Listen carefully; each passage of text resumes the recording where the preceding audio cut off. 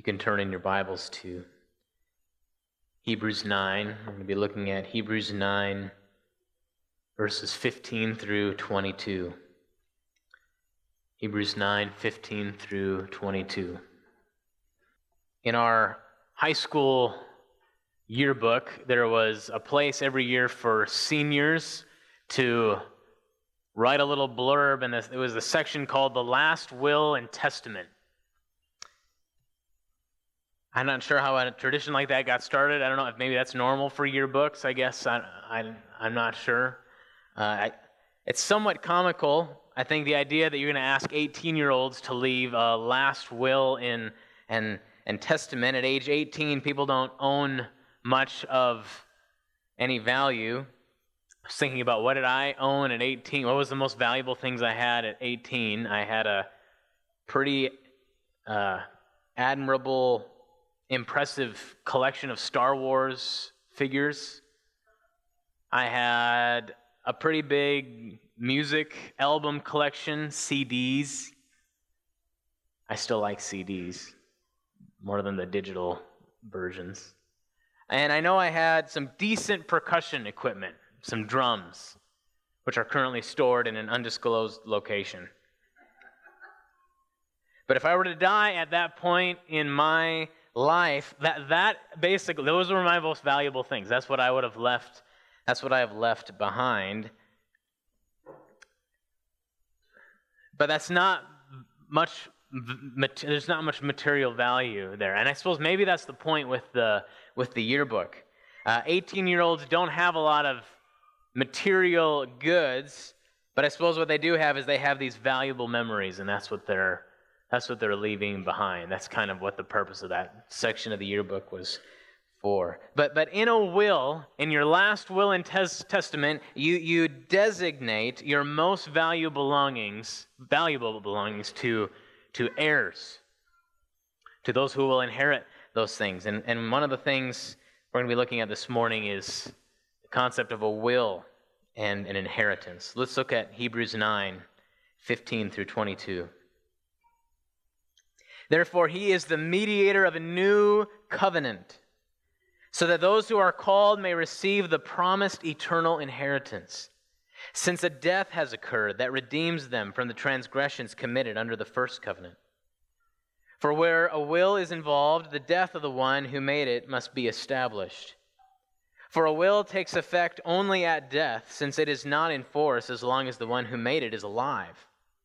Therefore, not even the first covenant was inaugurated without blood. For when every commandment of the law had been declared by Moses to all the people, he took the blood of calves and goats with water and scarlet wool and hyssop, and sprinkled both the book itself and all the people, saying, "This is the blood of the covenant that God commanded for you." And in the same way, he sprinkled with the blood both the tent and all the vessels used in worship. Indeed, under the law, almost everything is purified with blood. And without the shedding of blood, there is no forgiveness of sins. Would you pray with me? Father, as we come under your word this morning,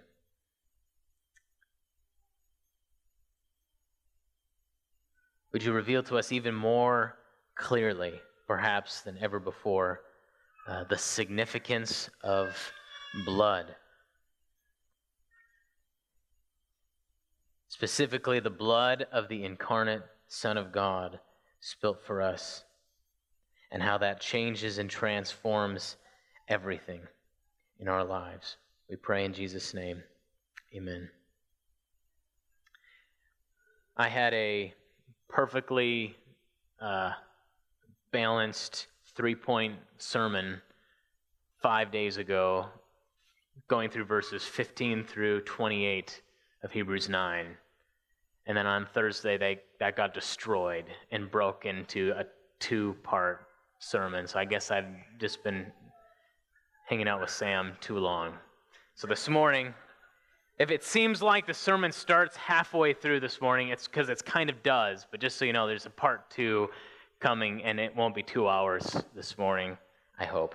So we're going to focus on verse 15, and which is kind of where the rest of these verses come out of and point back to, and then we'll look at verses 16 through 22 after that this morning. If you look at verse 15, we see very clearly that Christ mediates a new covenant. In verse 15, what the author of Hebrews is doing here is he's summarizing what he has started to say all the way back in chapter 7, which is that Jesus is this mediator of this new covenant because of his new priesthood.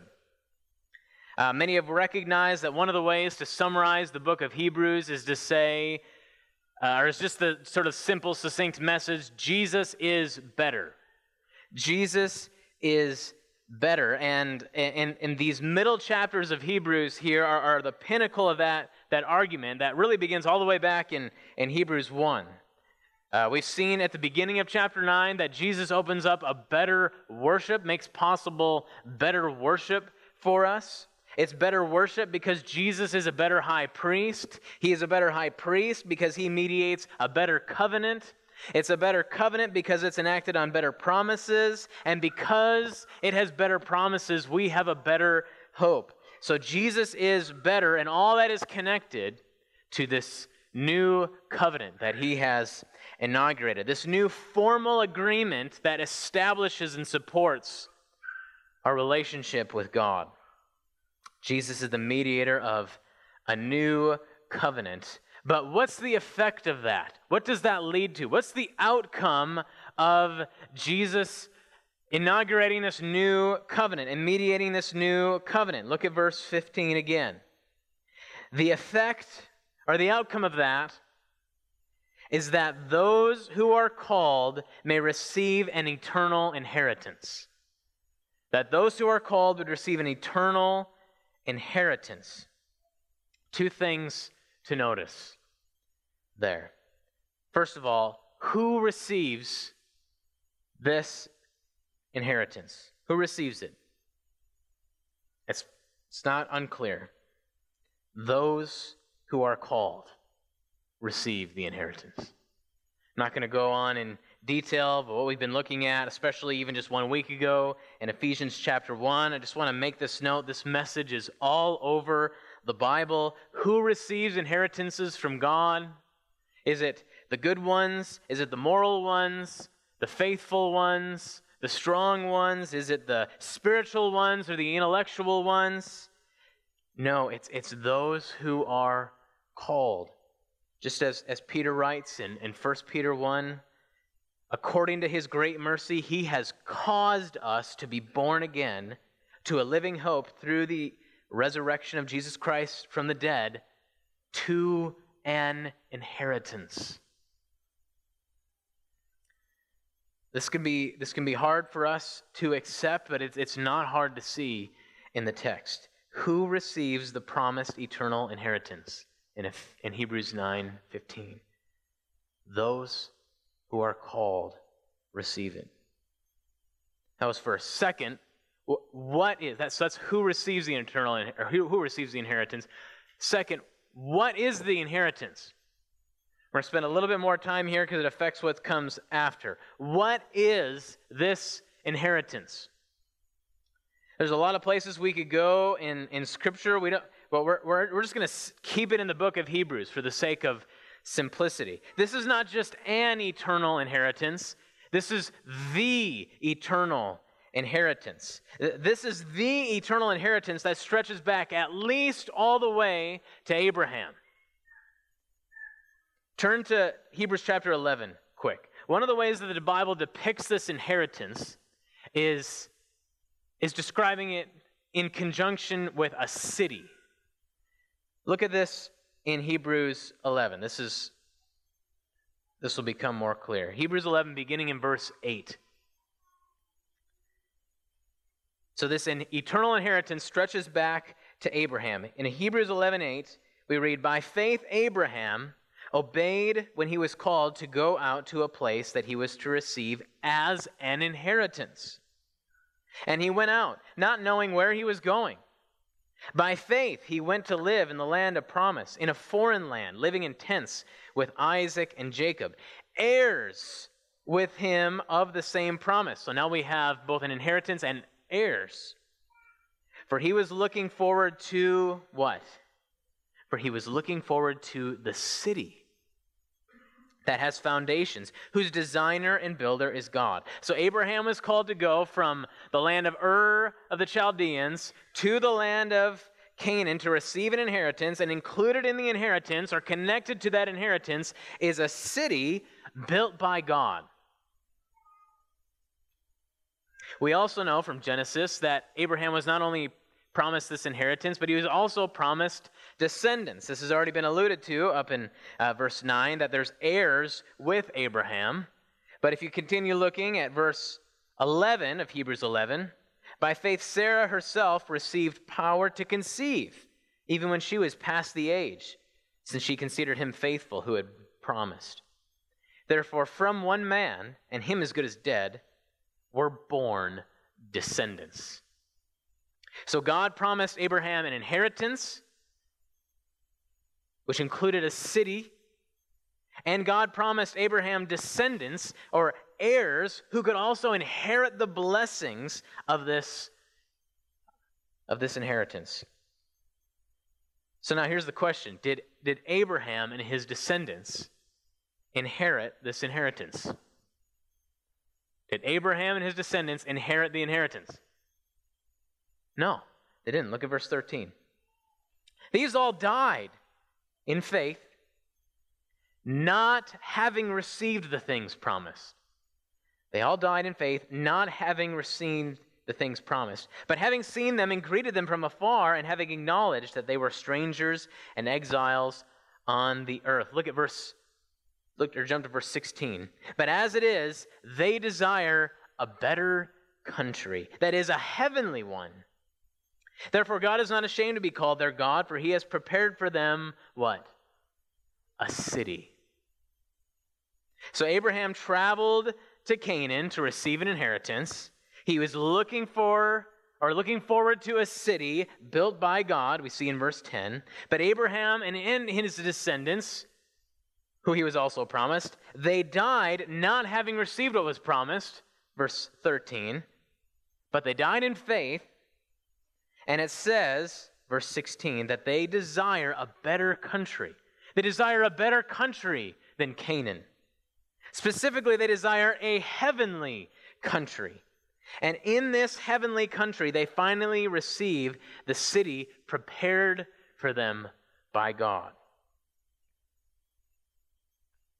So here's the big question to ask connected to this, because we're looking at Hebrews 11, which is sometimes called the Hall of Faith, which is a long list of mostly Abraham's descendants. But is this heavenly inheritance mainly for Abraham's physical descendants, or is it mainly for his spiritual descendants?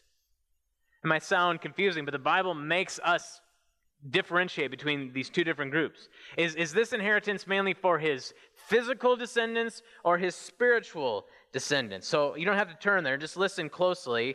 Here's just one place the Bible makes this distinction. In Romans 9, 6 and 7 we read, "For not all who are descended from Israel belong to Israel." Not all who belong to Israel not all who are descended from Israel belong to Israel. And then it says, "And not all are children of Abraham, because they are his offspring." What a confusing statement. Not all are children of Abraham because they are his offspring. So in other words, Abraham has physical descendants that are not his true offspring. Or we might also say Abraham has offspring that are not his physical biological descendants. And so we might distinguish these two different groups of people as his physical descendants and his spiritual descendants. So coming back to the question, again, is this heavenly inheritance we're looking at, that we started looking at in chapter 9, is this inheritance primarily for his physical descendants or his spiritual descendants. Jump down in Hebrews 11 to verse 39. After describing a list of Abraham's physical descendants who shared his faith, the author of Hebrews writes, "And all these, though commended through their faith, did not receive what is promised, since God had provided something better for us." Us, that is, the new covenant audience he's writing for, the author of Hebrews is writing to here. Not just Abraham's physical descendants. God had provided something better for us, that apart from us, they should not be made perfect. So in this whole discussion, the author is ultimately concerned with us, with new covenant believers who have come to God in light of the work of Jesus Christ. So before we get back on track in chapter 9, jump to Hebrews 13 and look at verse 14. Hebrews 13, 14. And here the author of Hebrews is still addressing he's still addressing new covenant believers. And he writes, "For here we have no lasting city." Here the city comes up again. "Here we have no lasting city, but we seek the city that is to come." So apparently the author of Hebrews is under the impression that we are seeking Abraham's inheritance, a city to come, built and prepared by God. As you're turning back to Hebrews 9, stop at Hebrews 12. Go back to look at Hebrews 12, 22. Addressing again the same audience. "But you, new covenant believers, but you have come to Mount Zion," which is to be distinguished from Mount Sinai, right? Mount Sinai where the law was given in the Old Testament in Exodus. "But you have come to Mount Zion and to the city of the living God, the heavenly Jerusalem, and to innumerable angels in festal gathering, and to the assembly of the firstborn who are enrolled in heaven, and to God, the judge of all, and to the spirits of the righteous made perfect."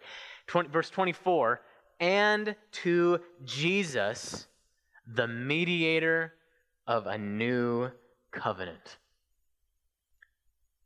The mediator of a new covenant. If you have come to Christ, who is the mediator of the new covenant, you have come to Mount Zion. You have come to the city of the living God. You have come to the heavenly Jerusalem. You have come to Abraham's inheritance, which is the better country that he and his spiritual descendants desired. A heavenly country which has a city prepared and built by God. It's not an accident that at the end of the Bible, in Revelation 21, we read that John sees in his vision, he says, "I saw the holy city, the new Jerusalem, coming down out of heaven from God, prepared as a bride adorned for her husband." It's not an accident that we end the Bible in the presence of God with a city coming down from heaven, after we've been expecting an inheritance for Abraham and for all of his spiritual descendants after that. So back to Hebrews 9, verse 15. Hebrews 9:15. Jesus is the mediator of a new covenant. Jesus, the Son of God incarnate, who came down from heaven, who lived, who died on the cross for sin, who rose from the dead, who ascended into heaven, and now as a heavenly high priest is mediator of a new covenant, a better covenant, enacted on better promises, offering a better hope, with the effect that those who are called may receive the promised eternal inheritance. And this inheritance, this is the inheritance that stretches back to the promises made to Abraham, which includes a lasting city, which includes a heavenly country that's better than Canaan, that's even better than Eden. And we're not going to have time to go back and how it's even better than Eden. But this is a better place where in Revelation it's described as where the dwelling place of God is with man. Does that sound like a nice inheritance? Does that sound good? A city. This is an ancient inheritance. This is a heavenly inheritance. I like Aberdeen. Aberdeen's a nice place to live. There's a lot to be thankful for here, but can you imagine a city built by God? A city built by God himself. A city that has all kinds of features that we don't have time to go into right now, but it's a city of glory. It's a city of righteousness. It's a city of rest. It's a city of reward. It's a city where there's no temple because the Lord God Almighty is its temple. This is a desirable city. Aberdeen is nice. We have Storybook Land. We have the Brown County Fair this week. I hear we're getting a Dunn Brothers. Aberdeen's a nice place to live, but the New Jerusalem is so much better. The main feature of the New Jerusalem is the Lord of glory. This is a city you want to dwell in. This is an inheritance of which you want to be an heir. And in verse 15, it's described as an eternal inheritance. To which we might respond, sure, okay, I'm interested. That sounds good. But is there any proof? Is there any proof? Maybe this is all just sort of nice religious language, just sort of flowery, creative language. Is there any proof that this is real? How can I know I'm an heir? How can I know that I'm an heir to this inheritance with Abraham? I'm not even a physical descendant of Abraham. How can I know that I'm an heir to this inheritance? Answering that question is going to be basically what we'll spend the rest of our time with this morning. How can I know I'm an heir to this inheritance? Look at the end of verse 15. Since a death has occurred that redeems them from the transgressions committed under the first covenant. Since a death has occurred. Anyone who tries to receive this inheritance through the first covenant will be disappointed. In the context of this passage, we know that the first covenant he's referring to is not actually the first covenant in the Bible, but the first covenant is the Sinai covenant, the covenant that God made with his people at Mount Sinai after he rescued them miraculously from Egypt. So it's first, and then it comes before the new covenant. We might also call it, it's also referred to as the law, right? This is what we read about in Exodus, Leviticus, Numbers, Deuteronomy. But no one inherits the promises to Abraham, right? God promised Abraham these promises before that Sinai covenant. Abraham, he made those promises, then Abraham got descendants, those descendants multiply, they ended up in Egypt, they ended up getting rescued from Egypt, they end up at Mount Sinai, that's where they're given the law, but no one inherits Abraham's inheritance through the law. Why not? Well, look back up at verse 9. Look back up at verse 9 in chapter 9. According to this arrangement, gifts and sacrifices are offered that cannot perfect the conscience of the worshiper, but deal only with food and drink and various washings, regulations for the body imposed until the time of Reformation. So the sacrifices in the Old Testament, they could cleanse one on the outside, but they could not cleanse us on the inside. They could not cleanse our consciences. They could not cleanse our hearts. Or you could jump to Hebrews 10:4 in chapter 10, verse 4. For it is impossible for the blood of bulls and goats to take away sin. This is why we need a new covenant. This is why a new covenant was absolutely necessary. Nobody inherited Abraham's promises through the first covenant, through the Sinai covenant. And this is why we read in verse 13 of chapter 8, and we're kind of jumping around a lot here, but this is all kind of together in the same section. This is why we read in Hebrews 8:13, in speaking of a new covenant, he makes the first one obsolete.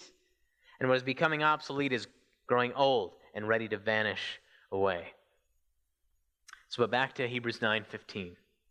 It says that a death has occurred that redeems them from the transgressions committed under the first covenant. So how can you know that you are an heir to this inheritance with Abraham? How can you know? You can know, if you want to just put it very succinctly, it's because a death has occurred. And then to drive this point home, the author of Hebrews is going to point to three aspects of death. He's going to point to legal aspects of death, to sacrificial aspects of death, and to personal aspects of the death. This morning we're going to look at some of the legal aspects in verses 15 through 22, and then next time we'll look at the sacrificial and personal aspects of death in verses 23 through 28. But let's focus for the rest of our time on some of the legal aspects of death that he points to in verses 16 through 22. He gives us a legal illustration, he gives us a legal connection, and a legal confirmation. We still get to sneak 3 points in there, okay? Legal illustration, legal connection, and legal confirmation. Look at Hebrews 9, verse 16. For where a will is involved, he illustrates what he's talking about here. This is an illustration. For where a will is involved, a last will and testament, the death of the one who made it must be established. For a will takes effect only at death, since it is not in force as long as the one who made it is alive. There's actually a lot we could consider here, but just the main point of what he's getting at here is that there are legal ramifications connected with death. There are legal ramifications that are connected with death. And the author of Hebrews seems to be illustrating this. He's kind of tapping into a play on words here by pointing to a will, by pointing to a last will and testament. The author has been discussing inheritances. He's been discussing heirs in the preceding chapters. He's been discussing covenants in the preceding chapters. And now as he shifts his focus to aspects of death, he brings up the concept of a last will and testament. And in a will, what you do is you designate your most valuable belongings to your heirs, or to whomever you will. But it only takes effect, it's only activated upon death. That's how wills work, right? The death of the person who made the will must be proven. It must be established. You need a death certificate. Some of the wealthiest people in the world have cut their heirs out of their wills. There's always lots of drama about that, and I was just looking up some of the wealthiest people who have cut their heirs out of their wills. Bill Gates, Warren Buffett, George Lucas, Kevin O'Leary. There's a whole long list of very wealthy people who have cut their physical descendants out of their wills. There's lots of reasons they claim for this. They want their children to make it on their own. They don't want there to be legal battles, which happen anyway in the wake of their death. But in a fallen world, there's also this reality. There's also this reality that people, you don't want to create the incentive for your descendants to desire your death. Maybe you've heard the tongue-in-cheek advice, you don't want to be worth more dead than you are alive. To anybody, to any human being, you don't want to be worth more dead than alive. Death has legal ramifications, and a will is a legal document, and it requires death in order to be activated. So what's the connection with covenant then? What's the connection with the will and then this new covenant that Jesus mediates? Look at verse 18, right? That's where we read, therefore, not even the first covenant was inaugurated without blood. So what's the connection here? What do wills and covenants have in common? Well, they have at least two things in common. They have legal components in common, and then they have death in common. It's clear that wills are legal documents. How do covenants have legal components? Well, it's helpful to answer the question, what is the purpose of law? What's the purpose of law? We could look at definitions, but just one reason we might give for the purpose of law regulates public agreements. As people in a community come into contact with another and they come to agreements with one another, law is what that assists them in doing this. And then that holds them accountable to what they have agreed to. So law regulates public agreements, and a covenant could be characterized as a public agreement. What is a covenant? Covenants, as we look back and we understand from ancient Near Eastern practices, covenants often, to make something somewhat complicated, more generalized and simple, were something where you'd have like a greater king, and he would come and make an agreement with a lesser king. Or it might be a greater king and coming to make an agreement with a lesser kingdom. And this would be called a covenant, and their agreement would be a public agreement that they would come to between two different kingdoms, and they would have public penalties for violating the terms of the agreement.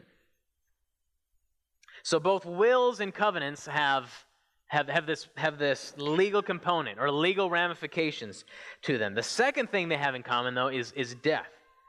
They both have death in common. Now, it's obvious what role death plays in a will, right? Once again, the death is necessary to activate the will. But what role does death play in a covenant?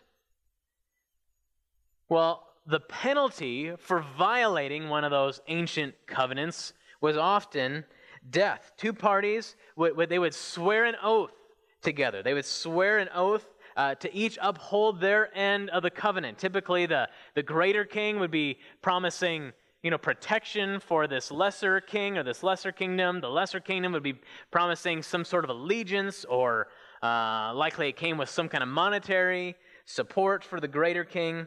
And this covenant, they would come together, and there would be an oath. And there would even be an oath ceremony. There'd be a formal ceremony that would kind of establish this formally. And we actually have record of one of these oath ceremonies in the Bible. It's a little bit different than the ones that we read about in ancient Near Eastern literature. But Abraham himself took part in one of these covenant oath swearing ceremonies. We read about in Genesis 15, where Abraham this is when he makes his covenant with God. And God tells Abraham to collect a heifer and a goat and a ram, and he tells Abraham to cut them in half and to lay each half over against the other in Genesis 15. And then in a covenant oath ceremony, what would happen is the two parties would walk in between these two dead carcasses, which symbolize the penalties for breaking the covenant quite graphically. Death is going to happen. Blood is going to be shed if you break this covenant. So as O. Palmer Robertson, the theologian, puts it, the covenant basically establishes this relationship. It establishes a bond in blood, is what a covenant is. A bond in blood, which clearly has a connection with death. So you see the role death is playing here. First of all, there's animal death that's involved in inaugurating a covenant. And then death is a part of the penalties which accompany the stipulations of the covenant. So death plays an important role in a will. If you have a will, your death will play an important role in that. And death plays an important role in a covenant. And we're dealing with the concepts of legal ramifications and death, which are symbolized in blood. So in verse 18, it says, "Therefore not even the first covenant was inaugurated without blood." But the first covenant, the author of Hebrews, it refers to here, again, is not the covenant with Abraham. It's the covenant that was made at Mount Sinai between God and the people of Israel, between God and Abraham's physical descendants. And the author is the main text we would go to for that would be Exodus 24 that Corey read earlier. Exodus 24 is where that sort of the confirmation of that covenant was made. So this leads to a legal confirmation in verses 19 through 22. Look at verses 19 through 22. "When every commandment of the law had been declared by Moses to all the people, he took the blood of calves and goats, and with water and scarlet wool and hyssop, and sprinkled both the book itself and the people, saying, 'This is the blood of the covenant that God commanded for you.' And in the same way he sprinkled with the blood both the tent and all the vessels used in worship. Indeed, under the law, almost everything is purified with blood, And without the shedding of blood, there is no forgiveness of sin. So we have some familiar elements here. We have legal elements. We have the law in verse 19. We have a covenant mentioned in verse 20. And then we have death and blood mentioned in all 4 verses. So what's happening here? So to put it simply, the people are entering into covenant with God. Just like Abraham entered into covenant with God, the people are entering into covenant with God, and it is being ratified in blood. God's commitment to them is that He will be their God, He will be their protector, He will provide for them, He will bless them, and He has already done so by grace, by rescuing them out of Egypt. That's His responsibility, and the people's responsibility, their commitment, we could summarize as saying that their commitment is to obey His law. Their commitment is to be wholly devoted to Him and to have no other gods besides Him. But why all the blood? Can't they just make this promise? Does it have to be so gruesome? The book is sprinkled with blood, the people are sprinkled with blood, the tent is sprinkled with blood, the vessels for worship are sprinkled with blood. Verse 22 says, indeed, under the law, almost everything is sprinkled, it's purified with blood. It's communicating the penalties for breaking the covenant. The penalty for breaking the covenant is death. It's blood.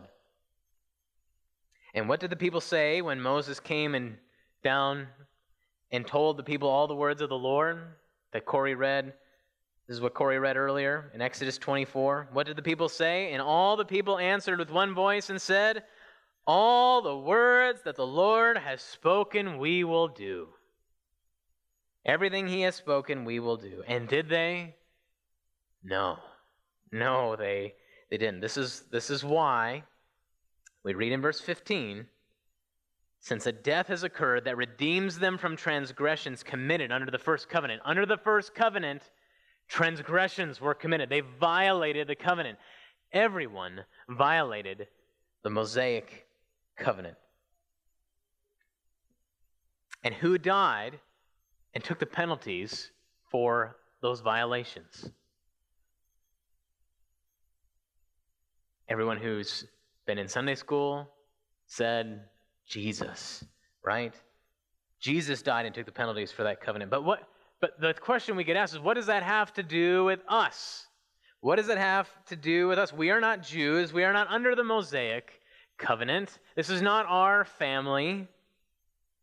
Look back at the end of verse 22. Without the shedding of blood, there is no forgiveness of sins. Death is required for sin. And the Bible doesn't begin with Israel at Mount Sinai. It doesn't begin with Abraham in Ur of the Chaldeans in Genesis 12. The Bible begins in the garden, where God makes a covenant with Adam. And what does He say to Adam in Genesis 2? But of the tree of the knowledge of good and evil you shall not eat, for in the day that you eat of it, you shall surely die. Without the forgiveness, or without blood, there is no forgiveness of sins. The law that God gave Moses at Mount Sinai, it ultimately did nothing to reinstitute God's the relationship humanity has with God. It ultimately only proved to demonstrate the depth of human sinfulness. That's what came out of the Sinai covenant. No one gets right with God through the Sinai covenant. But the good news is, not only does Jesus take the penalties of the Sinai covenant, not only did He die in the place of the Sinai covenant breakers, Jesus took the penalties for human sinfulness that stretch all the way back to Adam. He shed His blood. He offered Himself as a sacrifice so that you, whether Jew or Gentile, could have forgiveness of sins. Sin deserves death. This is not a popular message. This is not something that's exciting to hear. This is not a way to build a big, huge following, but sin deserves death. Every day that we have is grace. It's mercy extended to us. Because sin deserves death. We haven't just made mistakes. You haven't just kind of messed up a little. You haven't made some kind of error that can be solved with an apology. You can't just go pay a fine to make this right. You can't do some volunteer service. You can't do some spiritual growth exercises and make this right. You have sinned against the God who is infinite, eternal, and almighty, and the death that we witness all around us every day, even though we try to shut it out as far as we can in our current society today, the death that is taking place all around us every day, wherever you find people, it is a sign that sin is atrociously wicked to God, and the penalty for sin is death. This is a big deal. This is a stop everything you're doing and listen deal. Without the shedding of blood, there is no forgiveness of sins, because sin deserves death. And the animal blood in the Old Testament is not enough to clear our consciences. But the good news, it's put so succinctly in Galatians 4:4. But when the fullness of time had come, God sent forth his Son, born of woman. Born of woman, that stretches us all the way back to the Garden of Eden, to the promise that a seed of the woman would come and crush the head of the serpent. When the fullness of time had come, God sent forth his Son, born of woman, born under the law. That stretches us, that gets us to Sinai and the law. To what? To redeem those who were under the law, so that we might receive adoption as sons. And what do sons receive? What do sons receive? Sons receive an inheritance. Therefore, Christ is the mediator of a new covenant, so that those who are called may receive the promised eternal inheritance. What is the greatest inheritance you can imagine? What is the greatest inheritance you could come to possess on earth? I mean, it's something like probably Bill Gates' fortune, right? Something like $106 billion. I'm sure that's old. Like, it changes by the minute, right? I mean, can you think of a better inheritance? And even if he were to designate all that to you right now, you can still die in your sins and take none of it with you. None of it. And yet, that hypothetical situation, which is just not even helpful to think about, but it is helpful in this way. How many of us live for inheritances that are so much less than that? Even if you could get the best earthly inheritance, you would have it for a short time and die and take none of it with you. And yet, how many of us live for inheritance that are so much less? We live for people's praise. We live for a vacation. Just fill in the blank with, I would do anything if I could just have whatever that is right now. Lunch. If I could just have this. If this would just change, or if this person would just do this.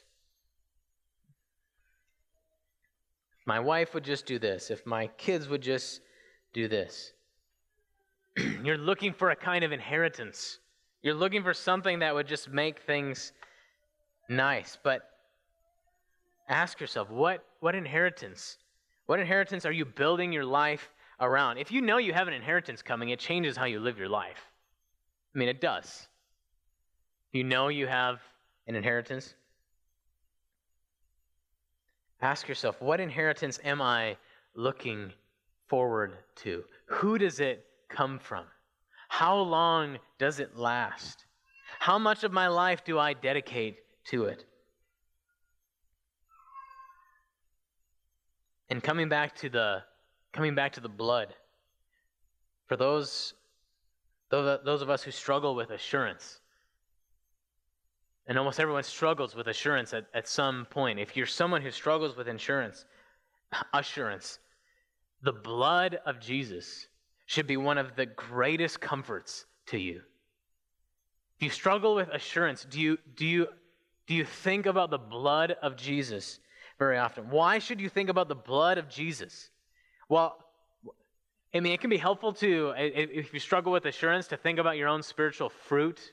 That plays a role in giving us assurance. There seems to be growth in my life, but that will never give you full assurance. At the end of the day, you will never have enough fruit to fully assure you. God requires perfection. We all know this intuitively. God requires perfection, and we know that without the shedding of blood, there is no forgiveness of sins.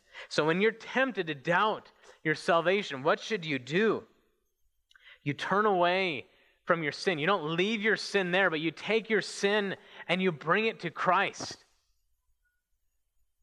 And you remember his blood. In one sense, you turn to his blood. Look up at verse 12, Hebrews 9. He entered once for all into the holy places, not by the means of blood and goats, but by means of his own blood, thus securing an eternal redemption. For the blood of goats and bulls and the sprinkling of defiled persons with the ashes of a heifer sanctify the person, or sanctify for the purification of the flesh, how much more will the blood of Christ,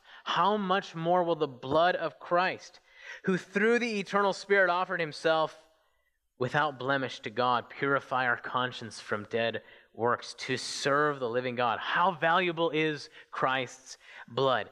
The answer is it's infinitely valuable. This is the blood of the eternal, infinite Son of God that he offered through the eternal Spirit so that we might have an eternal inheritance. He secured for us an eternal redemption.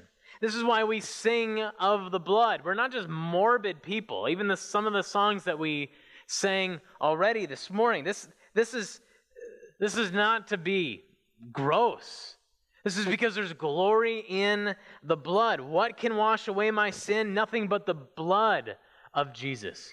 This is all my hope and peace. Nothing but the blood of Jesus. Thy works, not mine. Thy works, including the blood he shed for us. Thy works, not mine. O Christ, speak gladness to my soul. They tell me all is done. His blood tells you all is done. They bid my fear depart. Our fear departs when we see the blood. Not because God loves blood. Not because God is just blood thirsty. It's because the blood of Christ is infinitely valuable, and the blood points to the death that we all deserve, that God promised we deserved all the way back in Genesis 2. God doesn't need blood, but there needs to be satisfaction for sin. Justice demands satisfaction. So when you're struggling with assurance, remember blood. Remember the blood of the eternal, infinite, and then incarnate Son of God. Every time we take communion, what does Jesus say when he institutes the Lord's Supper? This is the new covenant in my blood. Another reason why the more we do communion is meant to draw us and put in our minds and even in our mouths what God has done for us in Christ. It is through the blood of Christ, the Son of God. It's only because of the blood that we are adopted as children of God. You're not a child of God just because you're not a child of God because you've earned it in some way. You're a child of God because of the infinitely valuable blood of the Son of God. Love how Paul puts it in Romans 8. The Spirit himself bears witness with our spirit that we are children of God, and if children, then heirs. heirs of God and fellow heirs with Christ, provided we suffer with him, in order that we may also be glorified with him. He suffered, he shed his blood, and then he was glorified, which we can expect the same in him. So are you trusting in his blood? Are you trusting in his sacrificial work in your place? Are you a member of the new covenant ratified in blood?